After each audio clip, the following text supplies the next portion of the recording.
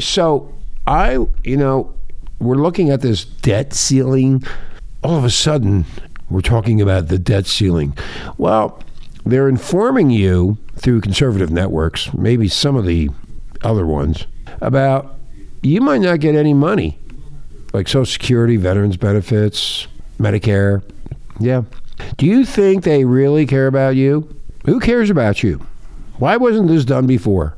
What is going on with our elected officials? All that money, all that fucking money that was paid in over your working years, 20 years, 30 years, 40 years, all that money. And you know what? All that Social Security that came out of your pocketbook was doubled by your employer. That's right.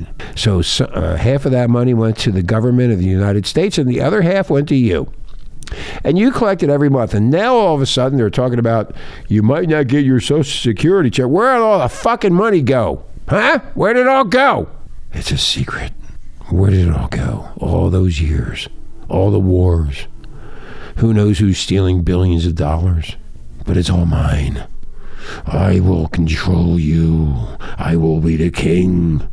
And you're going to suffer. It's coming. Who knows what wrangle-dangle deal they're going to fucking do.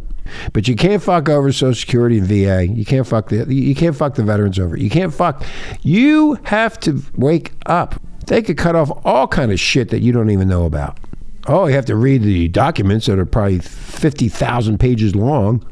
So anyway, when we get into all the other nonsense, the dude in New York that killed that idiot who was let out who was arrested 42 times and let out. Oh, it's somebody else's fault, not him. They already knew he was a fucking whack job.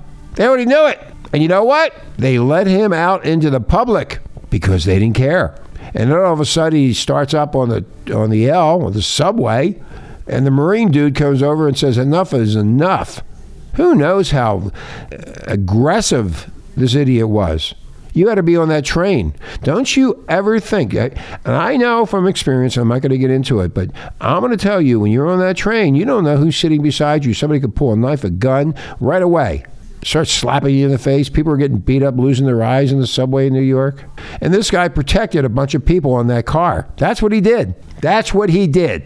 Because this idiot that was killed was going to hurt somebody. Something desperately happened. It wasn't good, and you weren't there. I wasn't there. But I can tell you that he did something on that car that really, really, really upset a lot of people. Anyway, on that note, when we come back, we'll be talking about, I don't know what I'm going to be talking about. We talked about the debt ceiling and the subway thing, and there's so many things going on.